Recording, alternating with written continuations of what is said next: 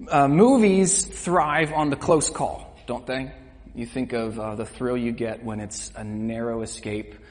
Think of, a classic one would be Indiana Jones and the Raiders of the Lost Ark. Do you remember that scene where there's the boulder coming at him and you don't know if he's going to make it out alive, and there's all sorts of traps set for him, and is he going to make it? And I'll let you watch it to find out whether or not he does. There's Finding Nemo. Think of the shark scene in Finding Nemo where they're in the sunken ship and the sharks are saying, "Fish are friends, not food," right? And then the shark gets a whiff of blood and he goes berserk. And here's Nemo's dad, this little clownfish against 3 sharks, and there's no way he's gonna make it. They're thrilling to watch, those kinds of narrow escapes, those close calls. But the psalm we're looking at this morning, Psalm 124, I'd encourage you to turn there. It describes a close call that's not a laughing matter. It's not fun. It's a psalm that's written by David. That's his story, and it's Israel's story, but it's also our story.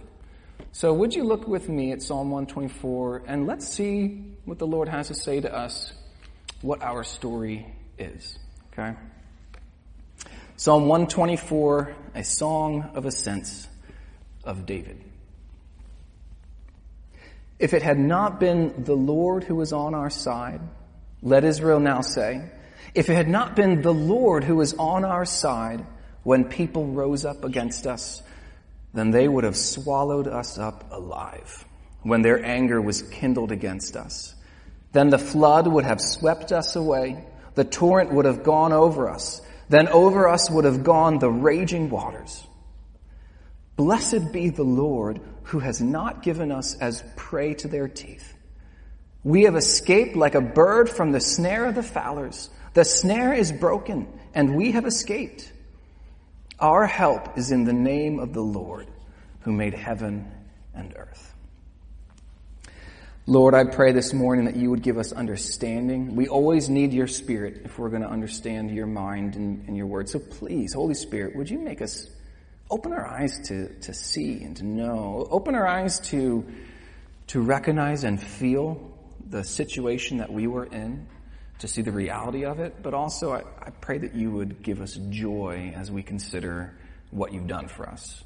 As always, God, would you please exalt our Lord Jesus Christ this morning in our eyes. In his name we pray. Amen. Well, the first thing, one of the biggest things that Psalm 124 wants us to do is to remember your plight. To remember the hopelessness of the situation that you were in. This was a song, well, look at verse 2 for a second. It shows the problem. When people rose up against us. And the question is, who? Who rose up against us? Well, it was written of David. So you could, where David, take your pick of any number of enemies of his. Think just for a second of the Philistines and Goliath. That giant dragon of a man who was over 9 feet tall. He had armor like scales on his body. His spear alone weighed over 30 pounds. And he roared, "This day I defy the armies of Israel." Well, there's an enemy for you that would swallow you up. But Psalm 124 came to be sung not just by David, but it came to be sung, as we have it in the Psalter here, by all of Israel. So who were some of Israel's enemies? Who might they have had in mind as they read this psalm? Assyria? Babylon? Persia?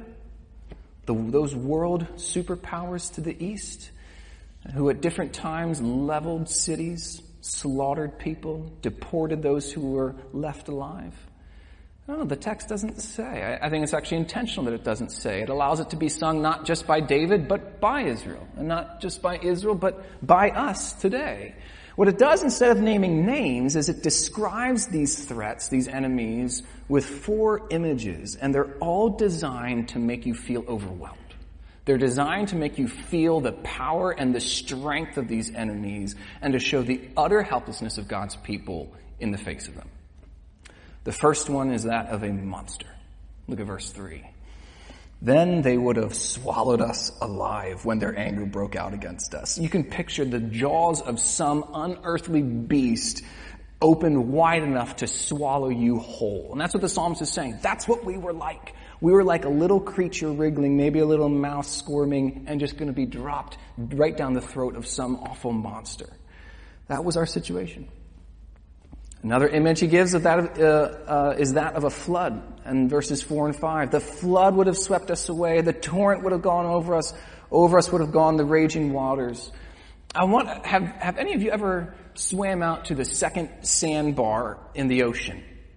It sounds like a great idea, and it's not a great idea. I've done it before and won't do it again. I'm not a great swimmer. You swim out there and you realize how far it is. And have you ever felt the experience of your muscles just getting drained of their energy? The undercurrent is pulling you much harder than you want it to, and you find yourself dipping under the water a little bit. It's a terrifying experience. Water has a strength to it that is overwhelming.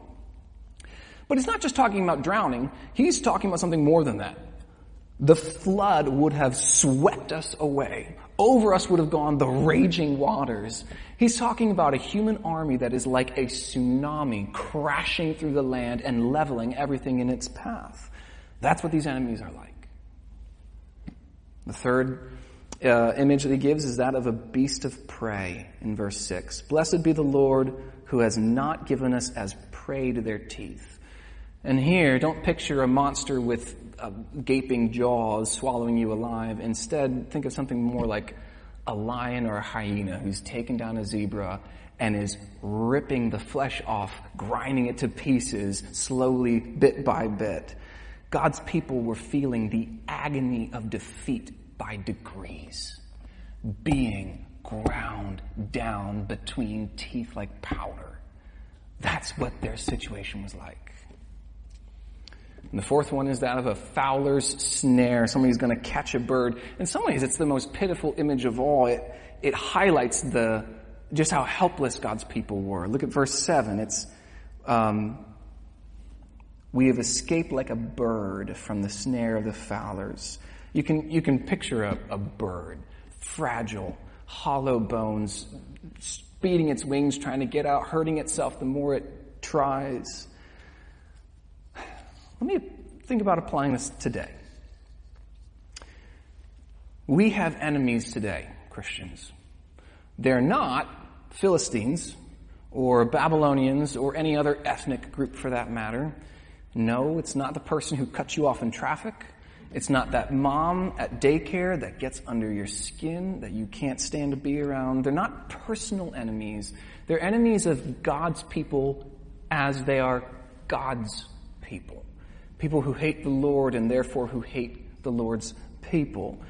These enemies, I'll give 4 of them. They are monsters and they are far greater than we have the strength to deal with on our own. They are the world, the flesh, that is our sinful nature, death, and the devil. So let's think about the situation we were in with our enemies. First, the world. And again, by this, I don't just mean the earth. I mean the world as it opposes God. The world as it rejects Jesus and therefore rejects his people to the degree that they witness about Jesus. Think about it. What can a group of Chinese Christians huddled secretly in a living room do against the force of a government that wants to shut them down? What can they do about it on their own? Or any one of us? What can any one of us on our own do to withstand the strong lure, the seduction of things of this world that just pull on our hearts and make us want to set our love on those things rather than in heaven?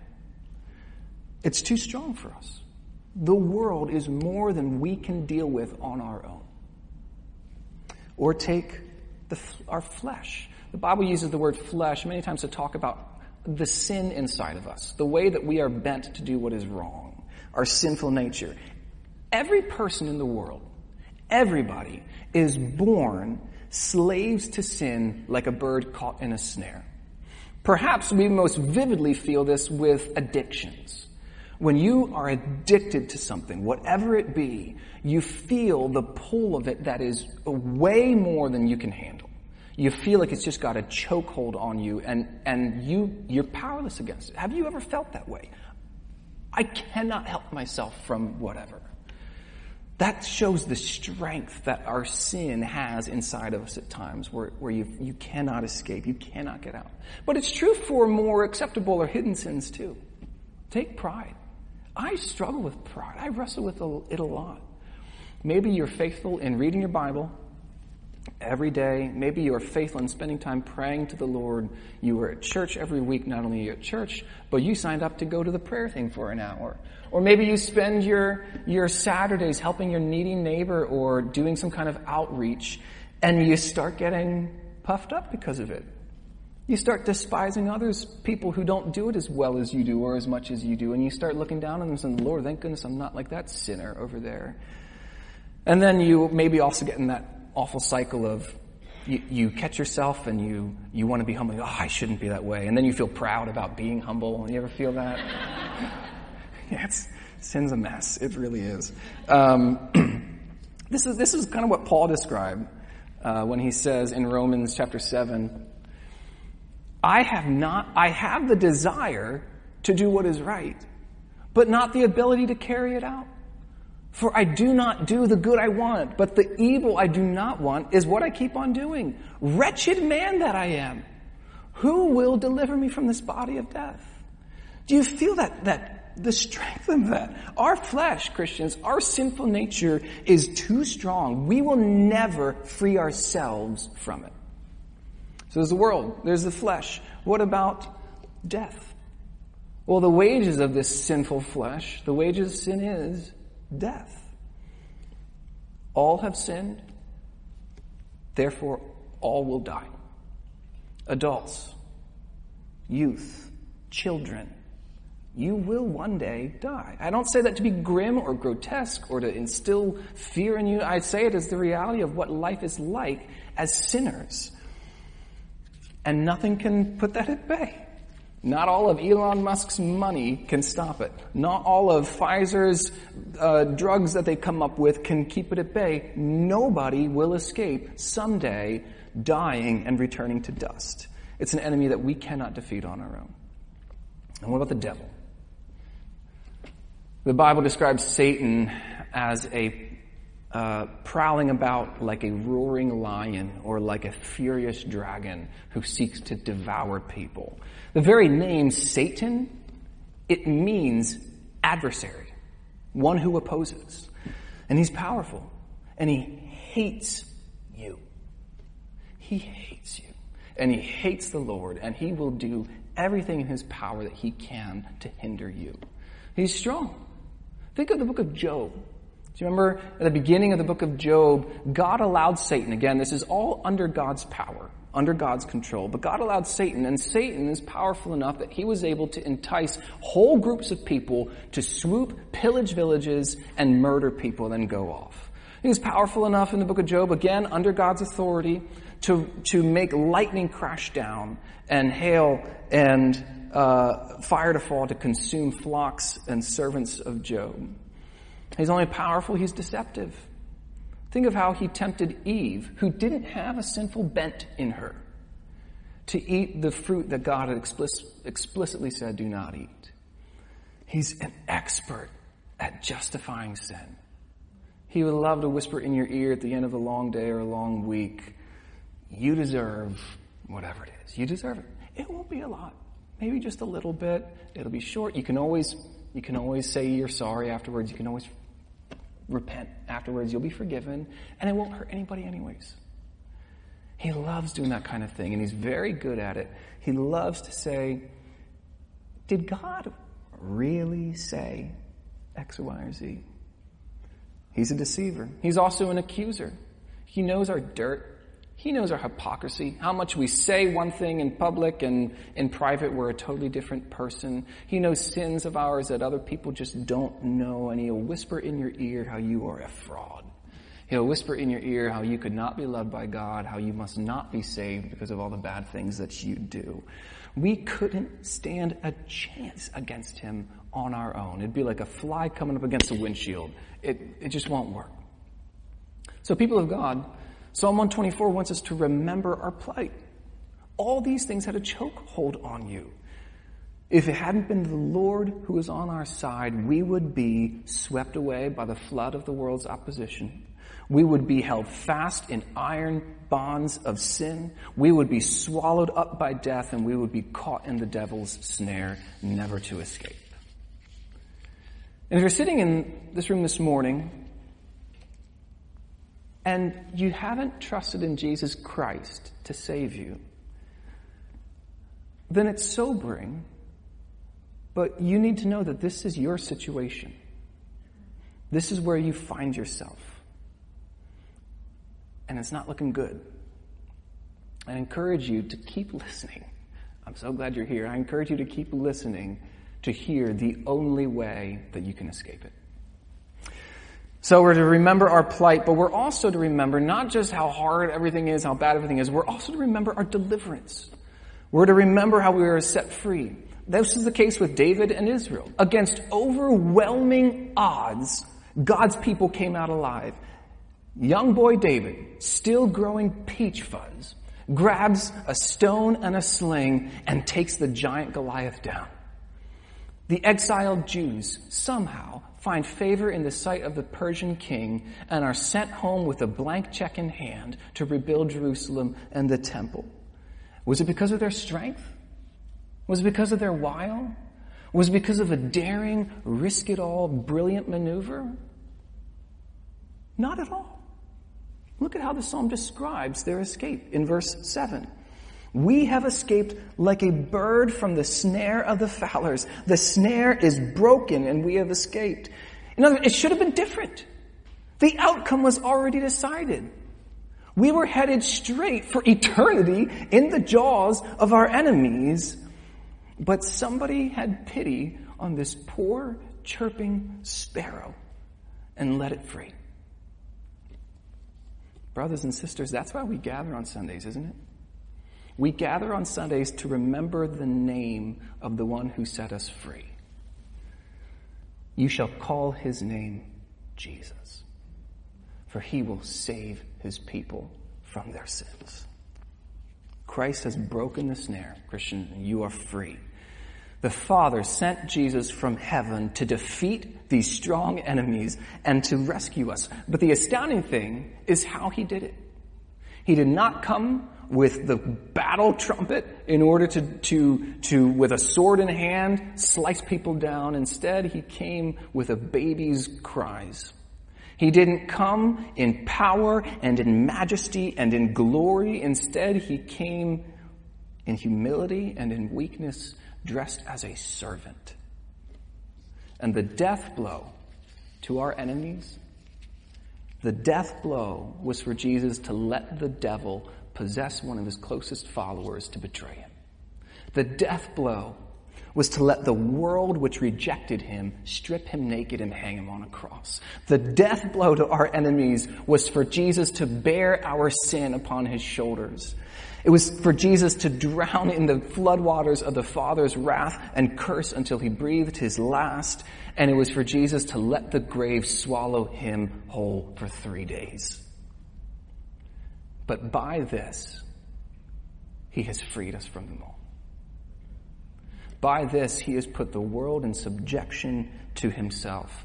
The world won't have the final say. All things have been put under Jesus' feet. All military forces, terrorist organizations, politicians, nations, powers. There is not a single person you can think of who will not one day bodily fall on their knees before the Lord Jesus Christ. And in fact, Jesus is doing the beautiful work of redeeming a world that hates him by taking those who are his enemies and making them his people, his sons, his daughters. If you're not a Christian here this morning, I urge you to come now before Jesus and bow the knee to him now, and he will hear you and accept you and set you free. Jesus said, "Take heart. I have overcome the world." Jesus has also defeated our flesh. He has broken the snare of sin. When Jesus was nailed to the cross, he bore our sins while he was on the cross. And our sinful nature was nailed to the cross with Jesus. Listen to how the Apostle Paul puts it. We know, Paul says, that our old self, that's speaking of our sinful nature, our flesh, the sin in us, we know that our old self was crucified with him so that we would no longer be enslaved to sin. So go back with me for a minute. Just think about the examples we gave earlier of addiction and pride. Addiction may have a strong pull on you, Christian, but it has no authority over you. You can say to it, this sounds easier than it is, I know, but this is the reality of it. You can say to the sin, your sin of addiction or whatever it is, "You are not my master." Satan would love for me to think that you are, but you are not. You can seethe and foam at the mouth in rage all you want, but when I walk away from you, you have no authority over me. I belong to Christ. Or pride. When you feel pride swelling in you like a balloon, you pray something like, "Lord, forgive me. I feel pride. Please forgive me. Please make me humble. And please forgive me for the pride I feel at praying this prayer. Make me truly humble. Please, God." And then, after that, you can drop it and walk away knowing that you're forgiven. Why? Because you're not a slave to that sin anymore. It doesn't need to own you and control you by making you constantly think and feel about how not humble you are and how you should be. Christ has forgiven you. The chain is broken. Go in peace. If the Son sets you free, Jesus said, you are free indeed. Well, what about the enemy of death? Listen to this. This is what the Apostle Paul says. The last enemy to be destroyed is death. Brothers and sisters, when we're raised from the dead on the last day when Jesus returns, then shall come to pass, this is from 1 Corinthians, then shall come to pass the saying that is written, death is swallowed up in victory. Many of you here have buried people whom you love. Many of you here are facing severe sickness or feel your body decaying as you age. Just this week, I got news of a woman I know who on Wednesday, out of the blue, unexpectedly, was diagnosed with acute leukemia and 2 days later died.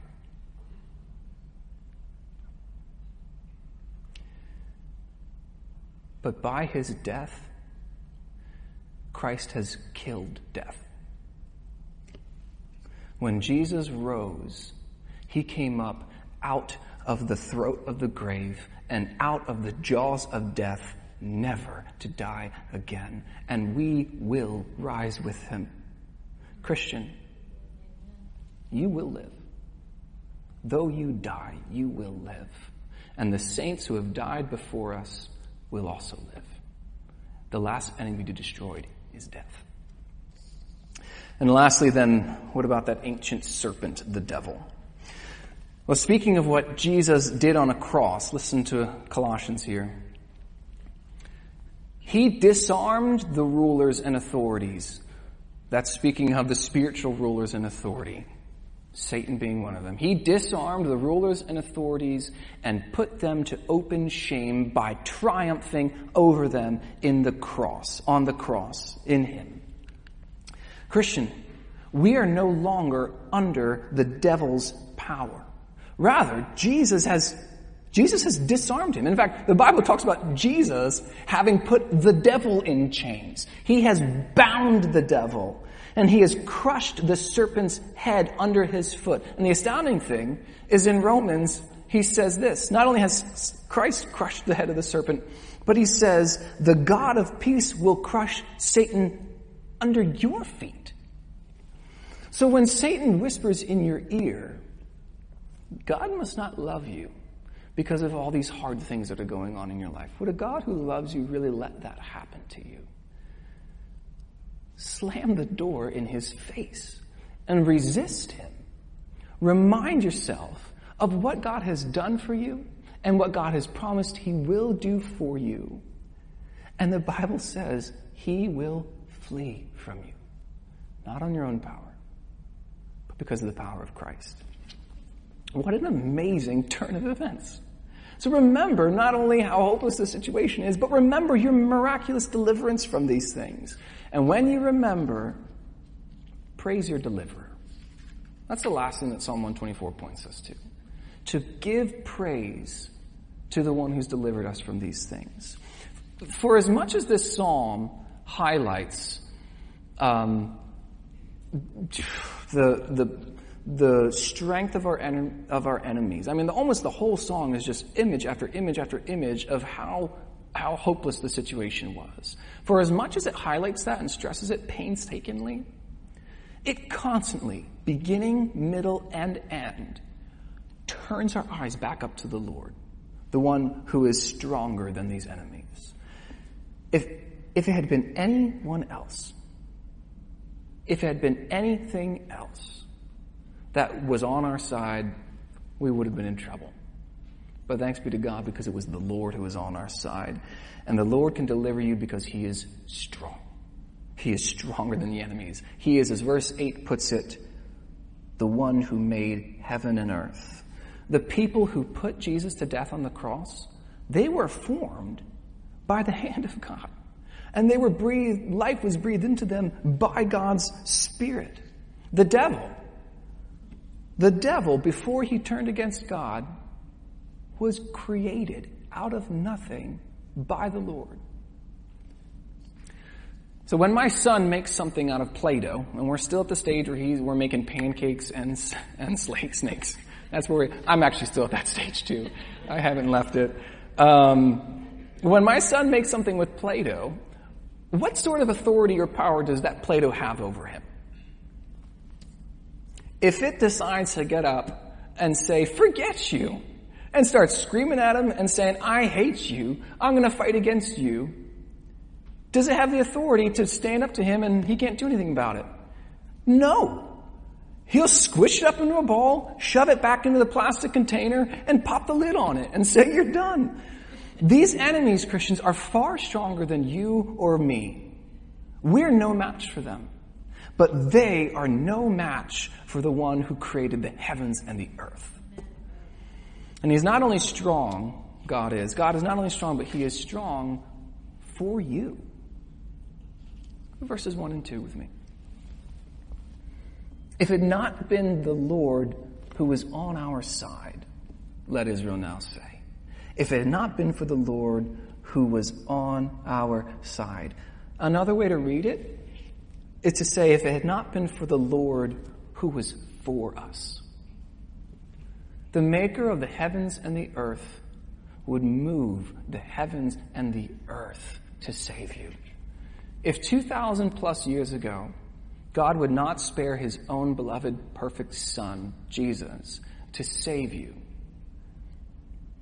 do you not think that God will take care of you this week? Over and over again, this God is called the Lord. There are a lot of different names for God. Some names highlight how God is strong and powerful and mighty. Some names highlight how God created all things or how God rules over all things. But the name the Lord, when you see it in your Bible, it's all caps. Capital L, capital O, capital R, capital D. The name the Lord, that is Yahweh, is a wonderful name because it's a name that highlights how God is not just strong and powerful and omniscient and all-knowing and all-wise, but how he is those things specifically for his people.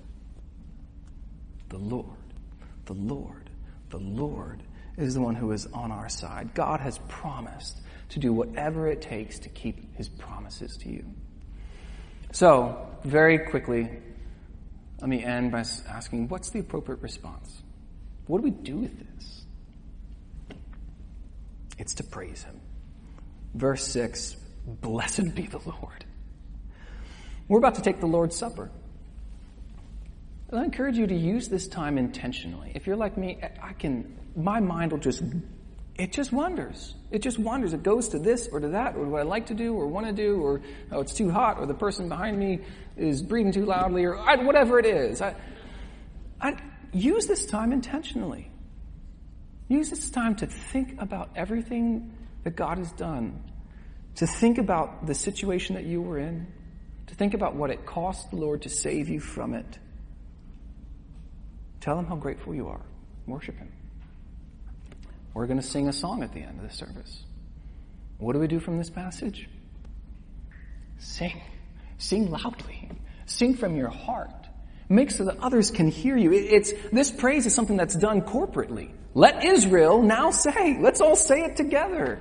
There's something so good about seeing somebody else in this room as you're singing. Do you ever look around when you're singing? Look at other people when you're singing. There's something so encouraging about looking around and seeing somebody who you know has gone through real severe trials or is facing them now or whatever it is, and to see them giving praise to God for how good he is and what he has done for them and for delivering them from their enemies. It builds up your faith. It's encouraging to your soul. It increases your joy. So, sing loudly and sing for one another and encourage one another to bless the Lord. And then lastly, why don't we spend time this afternoon praising God? Sundays are not like other days of the week. They're not our day. It's called the Lord's Day. It's not a day where we're to do whatever we want on it. It's a day where we spend time remembering. It's a day when we spend time resting from our works and think about what God's done. So let me encourage you this afternoon, spend some time by yourself, with your family or with friends, thinking about, talking about what God has done for you, and just spend time praising him. Isn't that a wonderful thing to do from this psalm? That's what the Lord asks of us. Thanksgiving. So I encourage us to do that because God has set us free. Would you bow your heads and pray with me?